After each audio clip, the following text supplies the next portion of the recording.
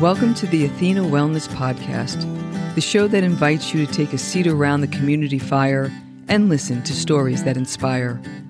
I'm your host, Kathy Robinson, author, coach, and founder of Athena Wellness, a company that's dedicated to supporting you on your journey to live more wholeheartedly. Today's episode is brought to you by the Athena Wellness Academy, your resource for wholehearted living. The Academy's featured offering is an online course called From Type A to Type B, How to Mindfully Descend the Corporate Ladder and Invite What's Next. This course is perfect for you if you're contemplating or navigating a professional transition, and it's available as a self-study or with a small cohort of students facilitated by me, Kathy Robinson. To learn more, I invite you to go to athenawellnessacademy.teachable.com or click on the link in the show notes. Hello and welcome. Thanks so much for joining me for this shortened Wellness Wednesday episode, a little midweek boost to help keep your warrior vibe high.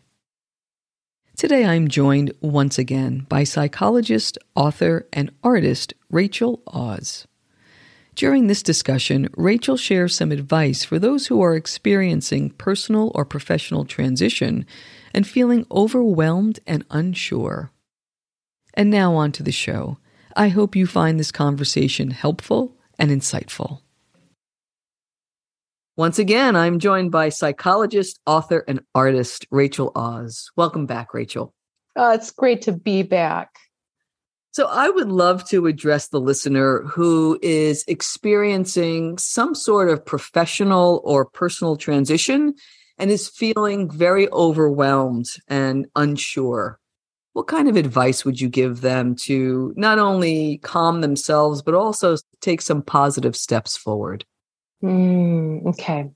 So for someone who's in transition, who is unsure, maybe anxious, I think that the first step is always to regulate our bodies. And so whatever helps you to have a calm body, and for the time being anyway, at this season, to have some kind of practice that you are regularly doing that helps you to calm your body. So, for example, it could be a meditation practice. It could simply be you like to walk or be near nature, or a yoga practice, or doing breath work. But something that helps to really calm your body. Because a calm body can't at the same time have an anxious mind. They cannot coexist. And so the first thing I'd want to say is that. I think the second thing I would want to say is while this may sound a little bit whimsical, I'm going to find really quick this page on my new book, The Relationship Book, because I think it's an outside of the box thing to do. Literally, this quote in here is, I'm feeling more depressed and I'm realizing I need to create more experiences that are wild and beautiful. And I give some examples, and there's a reason I'm coming to this page in response to your question, but I'm just going to share a few examples of wild and beautiful experiences to give yourself. Walk in the rain, picnic behind a waterfall, build a tree house, flambe some food, knit sweaters for trees, watch the sunrise from a hot air balloon, show up at a friend's door and sing, read poetry at midnight, write to an elephant, say a purring prayer with a tiger at the zoo. I'm saying all that because I think that when we give ourselves different perspectives, do things completely outside of our regular routine, I think that it can help to almost cleanse our palate, right? And allow us to taste again, and allow us to sense things again, and allow us to dare having some inspiration. Because I think that when we say, I don't know what's next in the transition, I think it might be a little bit of, I'm scared. Like if we took away the word, I don't know, what if it was, I'm just scared? Because I'm going to guess behind the I don't know is a lifetime of clues and a lifetime of dreams, some which might hide under the blankets because they're afraid. Their knees are shaking, wiggling, wobbling. So I would want to encourage those things. Another thing would be to record your dreams at night, literally, when you wake up in the morning and see what material is coming forward, because I bet a deep part of you knows a lot of things. And another idea might be to have a sheet of paper, whether it's small, Post-it size, or really a huge poster size, whatever feels best to you, and have a bunch of the sentence completion where the sentence begins with, if I had courage, the next thing I would do is, and just have each sentence begin with that. And then fill in, just brainstorming. What are all the things that come to you? And if you can't think of anything right away, just have it out somewhere, like you're planting a garden with seeds, and those thoughts will start germinating. And when you think of things, you could put it there, or maybe you'll have like a whole flood of ideas hit you at once when you're in the shower, and then you've got to try to run out and get to that piece of paper. You know, those in-between places where it's something that occurs to you, or like, I don't know about you, sometimes for me, right before going to sleep, that in-between space of not all the way awake and not all the way asleep, I'll have thoughts occur to me. But I think there's all these different places that hold clues to who we are and to what's next and to what's inside us and what's knocking at our door inside. And so for anyone thinking, I don't know, or what if there's nothing in there? I want to say there's never nothing in there. We are each made up of such splendor.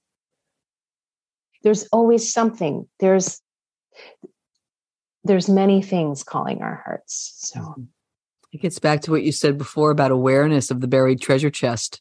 Mm-hmm. Just knowing, right, there's something out there sometimes is enough to get us going. There is something. Exactly. Yeah. And sometimes it helps to also be in conversation with others about it. Sometimes switching gears creatively. Like, what would you do if you wrote a song about what's next?